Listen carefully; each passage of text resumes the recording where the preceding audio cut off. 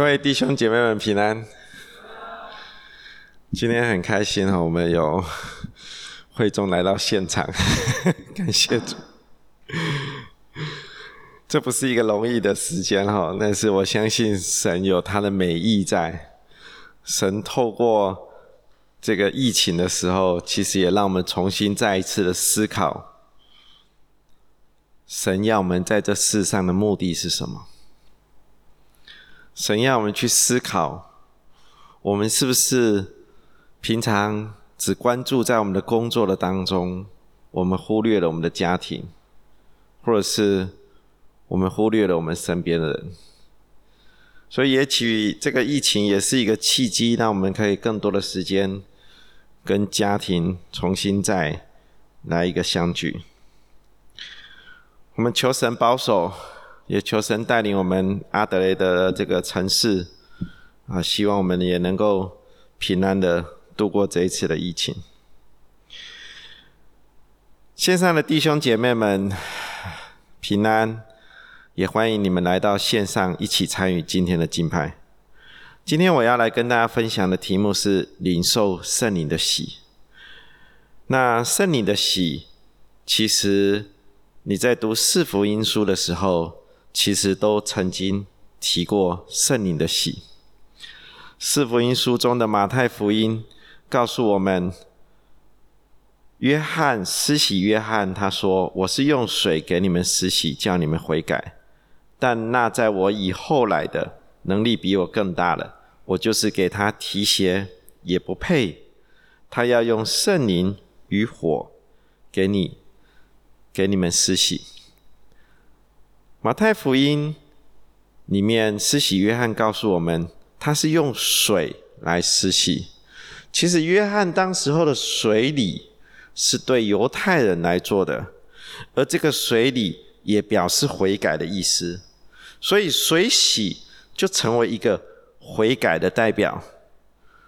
其实那时候施洗约翰开始向犹太人呼召，其实他是要来预备犹太人的心，他希望他们有一个悔改的心来到神的面前来。但是施洗约翰很明白一件事情，他每天在为众人洗礼的时候，他一直在找寻一个人，因为他知道这被洗礼的当中有一个将来他的能力要比他更大。他说，我连给他提鞋都不配。所以他很明白这个人是与众不同的。你如果在读马可福音的时候，也是施洗约翰讲的话也是类似的。他说，将来这个人要用圣灵给你们施洗。我们回到今天路加福音的经节，路加福音也是一样，他说这个人要用圣灵与火给你们施洗。这边的火其实讲到的也是以后的审判。圣灵与火给你们施洗，约翰福音也不例外。约翰福音也是说用圣灵给你们施洗。四本福音书同时都指向一个方向，就是以后耶稣基督将来要用圣灵给跟随他的人施洗。而这个施洗也与我们所遇见的水洗是不一样的，因为约翰他预告了一个划时代的一个改变。你知道圣灵并不只是存在于新约的时代，我们现在这个时代，其实圣灵在旧约的时候就已经出现了。所以圣灵是我们三位一体其中第三个位格，圣灵也是神，所以圣灵有它的独立性。在旧约时候，我们不用圣灵这个字，我们用的是上帝的灵。那你会说，旧约跟新约的圣灵有什么不同呢？旧约跟新约的圣灵是同一个圣灵，但是旧约时代神还没有将圣灵广泛的赐给每一个人。神利用圣灵的工作，就是圣灵只会被差遣到一些特别蒙拣选、有特殊任务要执行神工作上面的人。我举例来说，你如果在读这个读出埃及记的时候，神要摩西建会幕，他要建会幕的时候，你会发现这会幕里面有许多需要很手很巧的工匠，还有雕刻，因为有很多的物件器皿需要被制作。而这时候出埃及记31章里面就告诉我们，耶和华晓谕摩西，他在犹太支派当中，他拣选了一个人叫比撒列。比撒列呢，神以他的灵充满了他。你如果读出埃及记31章第3节，我也以我的灵充满了他。所以当人被神的灵，就是圣灵充满的时候，他怎么样？他有智慧，他有知识，他有各样的能力来做各样的工。所以圣灵不是没有在旧约里面出现，有，他在不同的场合针对这个神特别蒙拣选，需要有特别任务的时候，他会出现。所以你看，整个约瑟的在这个埃及服侍的时候，法老王都要说：哦，这个人是有上帝的灵与他同在的。所以这个就是圣灵，但是圣灵在那时候是有特定的目的、特定的对象，针对被拣选的来做他的工。但是你还记得吗？当耶稣要升天之前，他应许他的门徒说，这是记载在使徒行传1章4到5节。那时候耶稣已经要升天了。使徒行传第1章是记载耶稣要升天的时候，他聚集起来，他告诉他不要离开耶路撒冷，要等候父所应许的，就是你们听见我说过的，约翰是用水施洗，但不多几日，你们要受圣灵的洗。你有没有发现，这里是耶稣亲口说的？之前4福音书是施洗约翰说的，施洗约翰说，以后有一个比我更有能力的人要来为你们施行圣灵的洗。但是这一句话却是耶稣自己说的。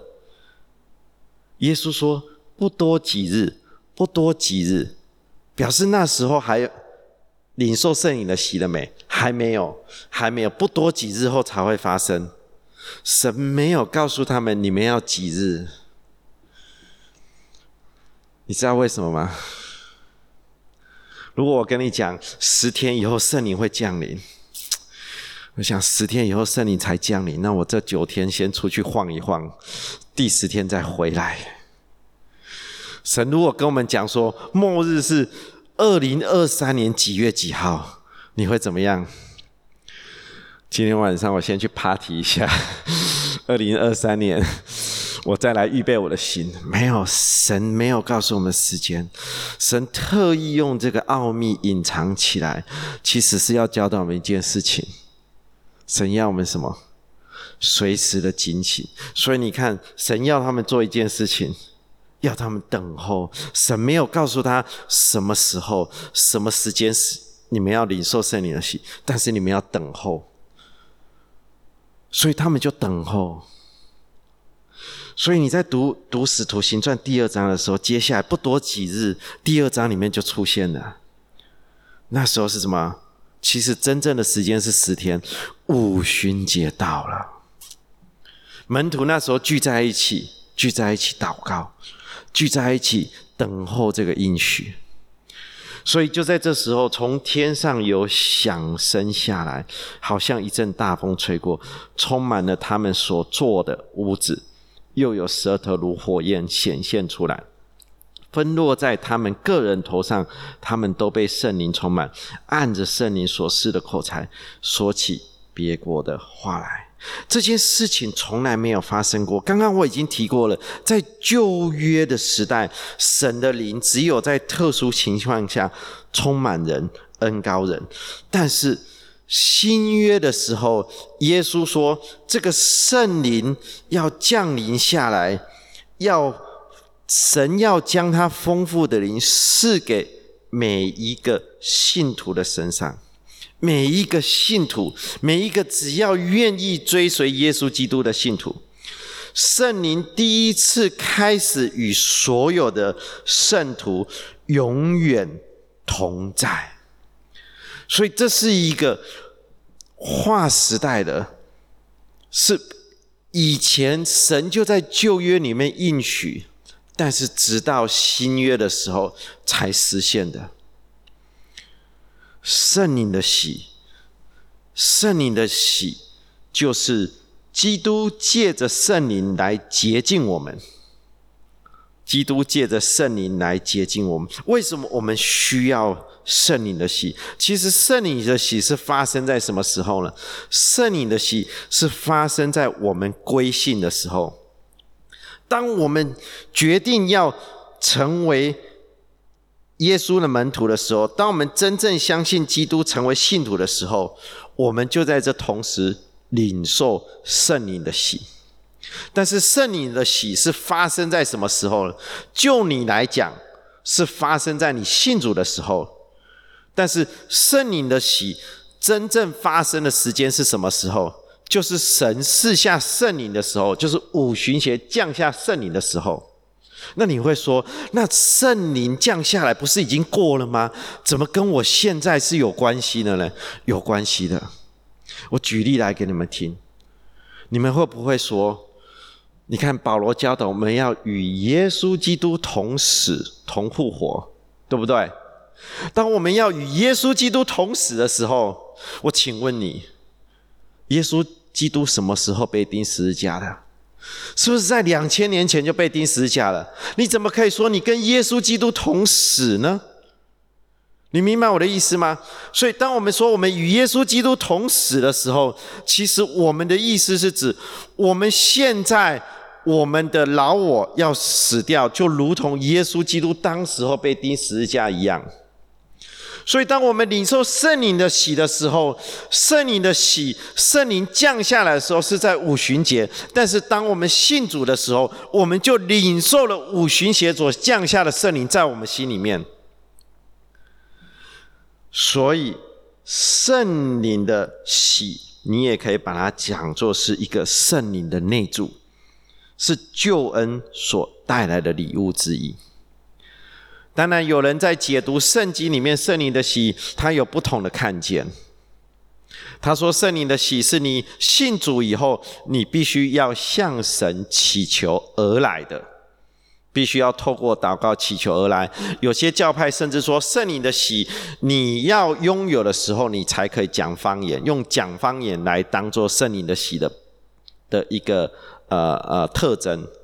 我个人不这么看的，我个人不这么看的，因为我认为神给我们这个恩赐，讲方言只是其中一个恩赐而已，不是每一个人都领受这个恩赐的。但是我们每一个信主的人都可以领受圣灵的洗。圣灵借着内住在教会的身体中和基督徒个人的身上，神就亲自与我们同在。所以这是很美的一件事情，这也是我们基督徒每一个渴望有神与我们同在。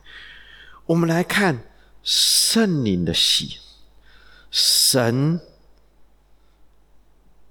一个很重要的一个特质就是圣洁。所以你看我们唱 Holy Holy Holy， 对不对？圣洁圣洁圣洁，我们都知道神是圣洁的神，所以今天圣灵有圣洁的本质，所以圣灵的洗就是要神的圣洁来洁净我们。我们需不需要被神来洁净？我们需要被神来洁净，因为当我们在亚当的时候，我们犯罪的时候，我们就已经失去了这圣洁的这个地位，这个境界，我们已经失去了。我们在亚当的时候，我们失去了，我们没有办法靠我们自己的努力来拿回这个圣洁。我们怎么在恢复这个圣洁？唯一的方法就是受到圣灵的洗。除了神自己，神是圣洁的，才有办法使我们可以洁净。所以你看现在的宗教或者是有一些很强调说我要靠行为来得到拯救，不论是让你的下半生过得更好，或者是让你轮回以后过得更好，你会发现他们都有一个共同特点，他们必须要靠自己努力。基督教从来没有告诉你，你靠自己努力是可以达到圣洁的。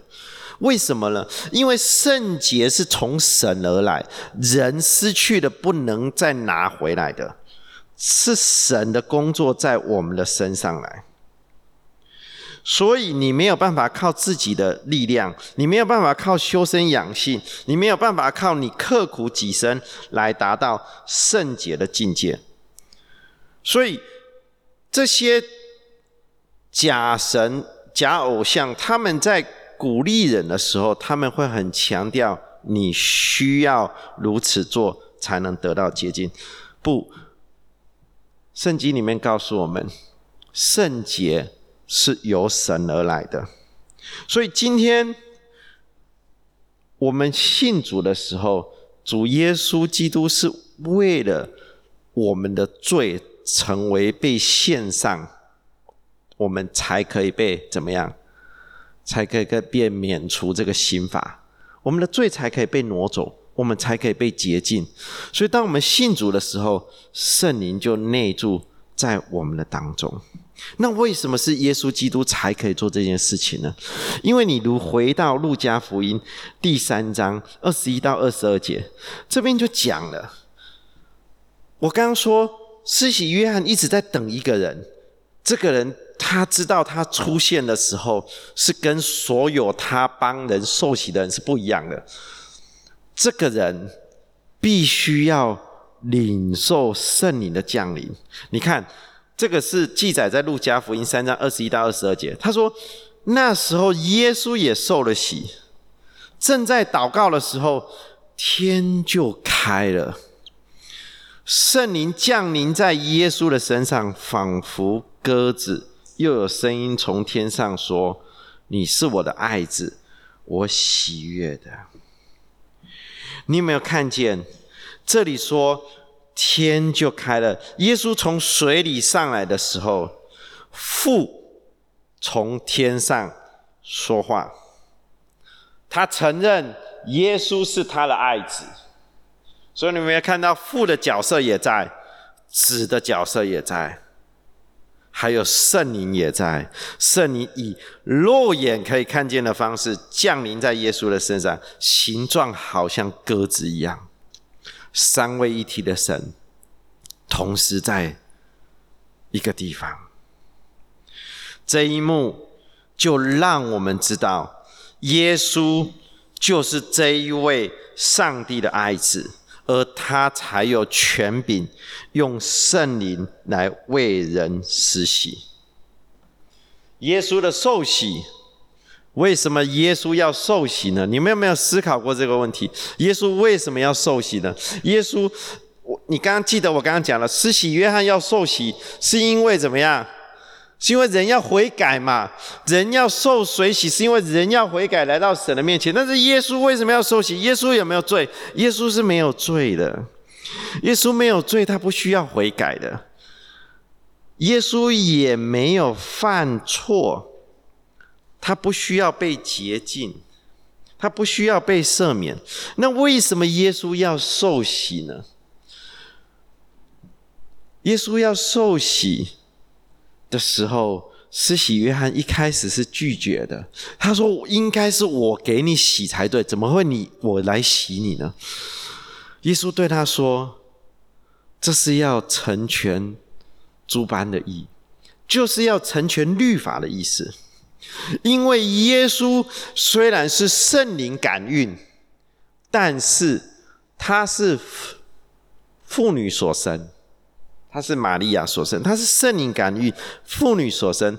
他生在哪里底下？他生在律法底下，他依旧是要守这个律法。所以耶稣说，我来不是要摧毁这个律法，我来是要成全这个律法。所以你看，耶稣按照妇女所生，他依旧按照律法所该做的事情，所该的要求，他来做。他要来成全人在律法上面所不能满足的，耶稣就要来成就这个上帝的意在当中。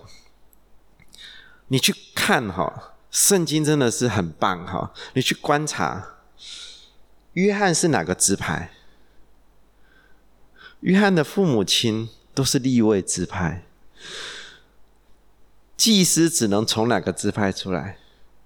祭司只能从利未支派你们如果对这些不熟悉没关系你们有机会跟我一起读旧约旧约就在讲这些，你会很惊讶真的整个旧约都在预表耶稣基督的降生。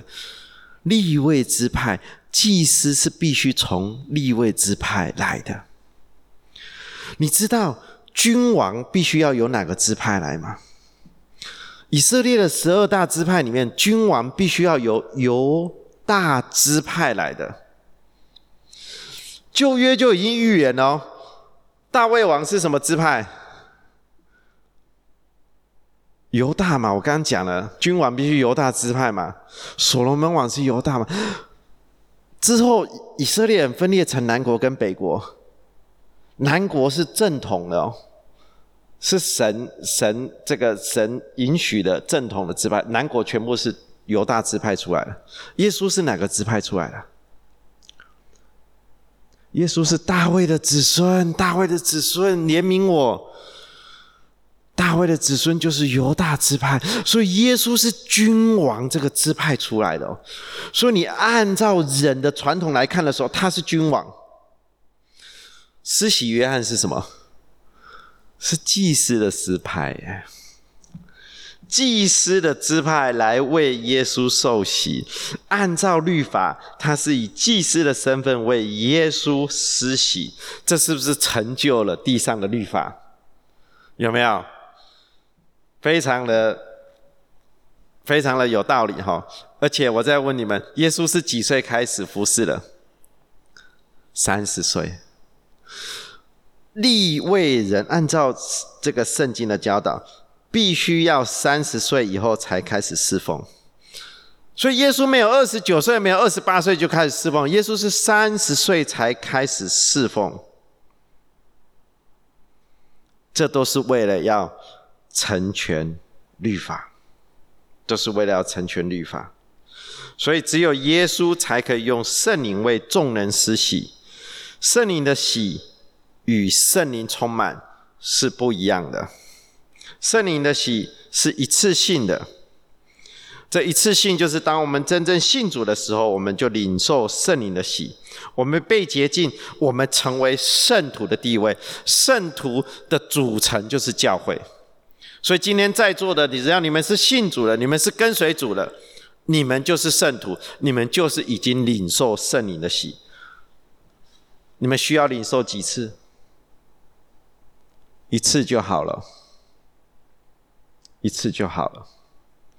圣灵的洗只要一次。圣灵充满呢？圣灵充满是你可以重复拥有圣灵的充满，它可以多次的。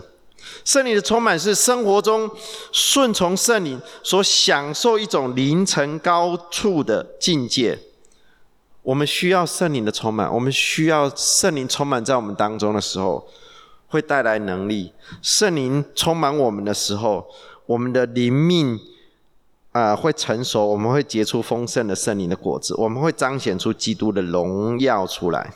这个是圣灵的充满。所以有些人，他们有时候他们来到教会的当中，或者是他们在祷告的当中，他们会忽然感受到圣灵的充满。有些人圣灵充满不一定是有一个特征，有时候他会觉得他很烫，他发烫。有些人会掉眼泪，不一定。但是当圣灵充满的时候，你会有神的平安在当中，你会带出能力。所以圣灵充满是我们每一个基督徒需要常常去追求的。例如使徒行传里面第6章曾经记载2到3节，他说12个使徒叫众门徒来，对他们说，我们撇下神的道去管理饭食，原是不合宜的。所以弟兄们，当从你们中间选出7个有名声、被怎么样圣灵充满、智慧充足的人，我们就派他管理这事。神派圣灵充满的人来管理什么？来管理洗碗盘的工作，来管理厨房的工作。你看重不重要？很重要。所以我们不要轻忽任何一个我们服侍的角色。我们任何一个服侍的角色，我们都需要有圣灵的充满。所以圣灵充满是怎么样？圣灵充满是可以很多次的，但是圣灵的洗只需要一次。我用一个比喻来描写，你会比较清楚。我们结婚需要几次？一次就好了，对不对？我们只要在众人的面前，在神的面前，我们见证我们结成夫妻了，我们只要结一次就好了，对不对？所以我跟 Sophie 我们只要结一次婚，大家都知道我们是夫妻了。我需不需要明年再结一次来告诉大家，我其实今年还是跟 Sophie 在一起了？不用嘛，对不对？我只要结一次婚就可以了，对不对？但是我结婚以后呢，结婚就好像是圣灵的洗一样，我的地位有没有改变？没有，有啊！我从单身变这个已婚了，我的地位当然改变啦。我的地位有没有改变？有改变嘛？我没改变就惨了嘛！我这还戴着戒指，对不对？我是有改变的嘛？我的地位改变，我变成是已婚人士，我不能出去外面跟人讲我是单身，不行，对不对？所以我们信主以后，我们的地位有没有改变？我们地位有改变，我们在神眼中是被视为义的。我们的地位改变了 ，OK？ 但是结婚以后呢？结婚以后，我需不需要圣灵充满？圣灵充满好像是我要常常经历我们彼此之间的相爱，那个经历是不是我可以常常有的？我有时候需要一点 quality time， 出去吃个晚餐，我又经历到以前起初的这个恋爱的感觉，这个是不是一个经历？这个东西是不是越多越好？来让你的婚姻持续的往前，对不对？所以圣灵充满我们是可以常常有的，我们要常常享受这个圣灵充满所带来的喜乐，就好像我们常常享受婚姻中的喜乐一样。所以神把圣灵赐给人是永永远远，圣灵将永远与我们同在，这是主耶稣基督的应许。但是这也给我们带来一个提醒，我们拥有了地位，是不是代表我们是把主耶稣要我们行出来的行为做出来呢？这是两回事了。你明白我的意思吗？所以为什么基督徒，如果你不愿意按照神的教导来行的时候，你会变成是一个让人跌倒的基督徒。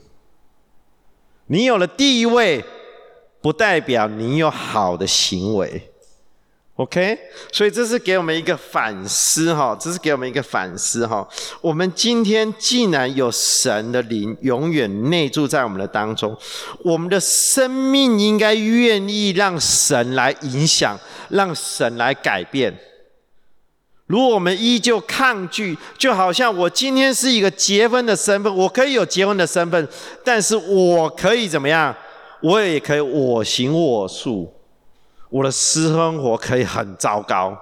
虽然你有这个地位，但是你实际上没有活出这个地位的样式出来。所以我们的基督徒，我们应该要按照神的教导来行。神竟然是公义的，是慈爱的，是圣洁的，是良善的。神要我们在我们的生命当中也活出这样子的样式出来。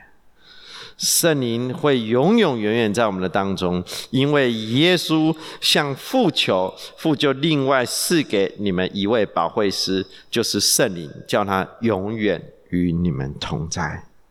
所以我们亲爱的弟兄姐妹们，我们需要领受圣灵的洗。如果你还没有信主，你需要领受圣灵的洗。如果我们已经领受过圣灵的洗，我们要常常求圣灵来充满我们。我们需要靠圣灵来过得胜的生活，来做一个忠心追随也愿意彰显基督荣耀的基督徒。好，我们一起来祷告。天父主，我们谢谢你，主你就在我们当中，主你在新的一年的当中，主你再一次用圣灵来更新我们的生命，主来提醒我们，主我们有得罪你的地方，主我们还有这个走不出来的地方，主你来帮助我们，主你让我们能够活出你的样式，让我们能够领受圣灵的充满在我们的当中。主，如果我们还没有打开我们的心，还没有相信耶稣是我们的主的人，主我们也求你来为他们祷告，来为他们，主我们要为他们来祈求，我们求圣灵来内住在他们当中，他们也要口称耶稣是主。主我们谢谢你，我们身边还有许多家庭，还有许多的朋友还没有信主，主我们希望今年是他们蒙受圣灵之洗的一年。在这今年的当中，主我们希望你差派天使，你差派基督徒，就在他们的身边来亲自的感动他们。谢谢你给我们有这样服事的机会，也让我们能够2022年有一个新的生命重新开始。感谢赞美主，我们这样祷告，奉主耶稣基督的名求，阿们。